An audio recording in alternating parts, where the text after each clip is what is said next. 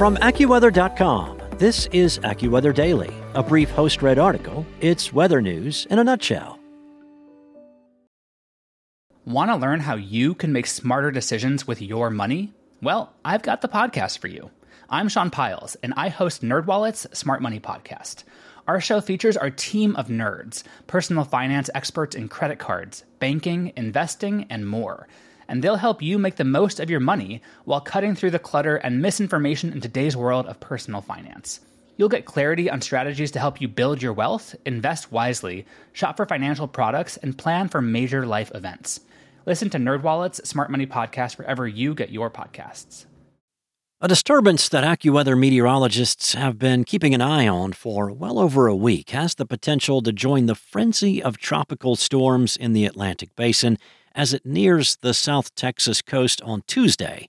The tropical rainstorm will spread heat and drought-relieving rain, but also raise the risk of flash flooding in parts of the state during the middle of this week. Now, the disturbance brought drenching downpours and locally gusty thunderstorms to the Bahamas at the end of last week and the Florida Peninsula this week. A general 2 to 3 inches of rain fell on the Florida Keys. Drought-stricken areas along the west coast of the Florida Peninsula picked up 1/4 of an inch to 1 inch of rain.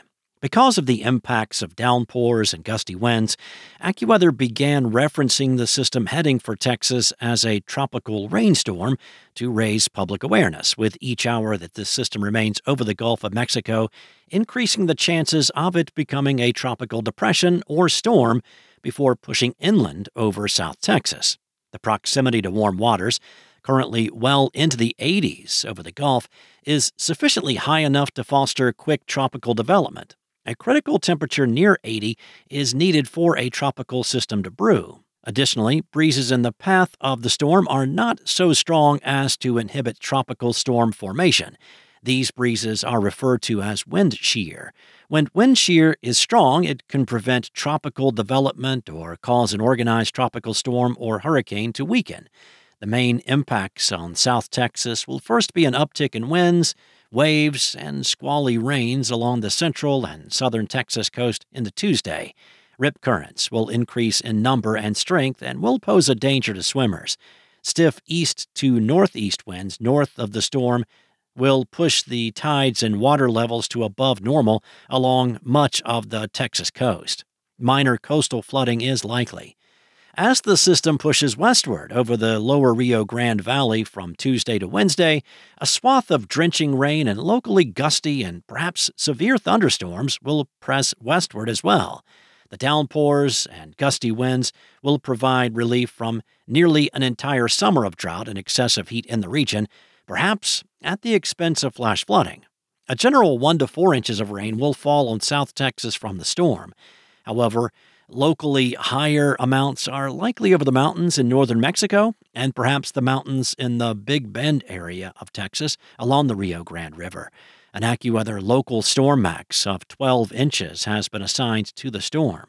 Much of the downpours will likely then take a curve northwestward, then take a northern path into western Texas, New Mexico, and perhaps eastern Arizona from midweek to late in the week.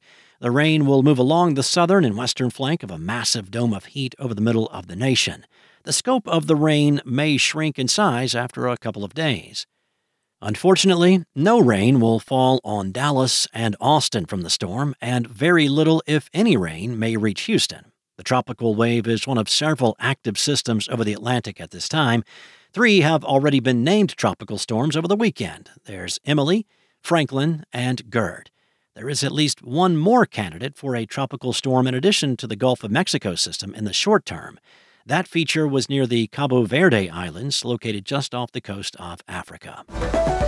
Also at AccuWeather.com, continuing coverage of the effects of Hillary on the West Coast after becoming the first tropical storm to hit California in 26 years, causing flooding and impacting air travel in 3 states. Also extreme heat in the Midwest and central states. Tens of millions of people are facing triple-digit extreme heat.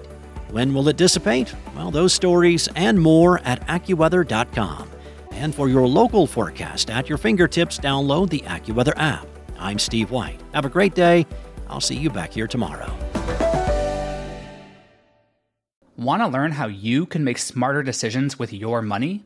Well, I've got the podcast for you. I'm Sean Pyles, and I host NerdWallet's Smart Money Podcast.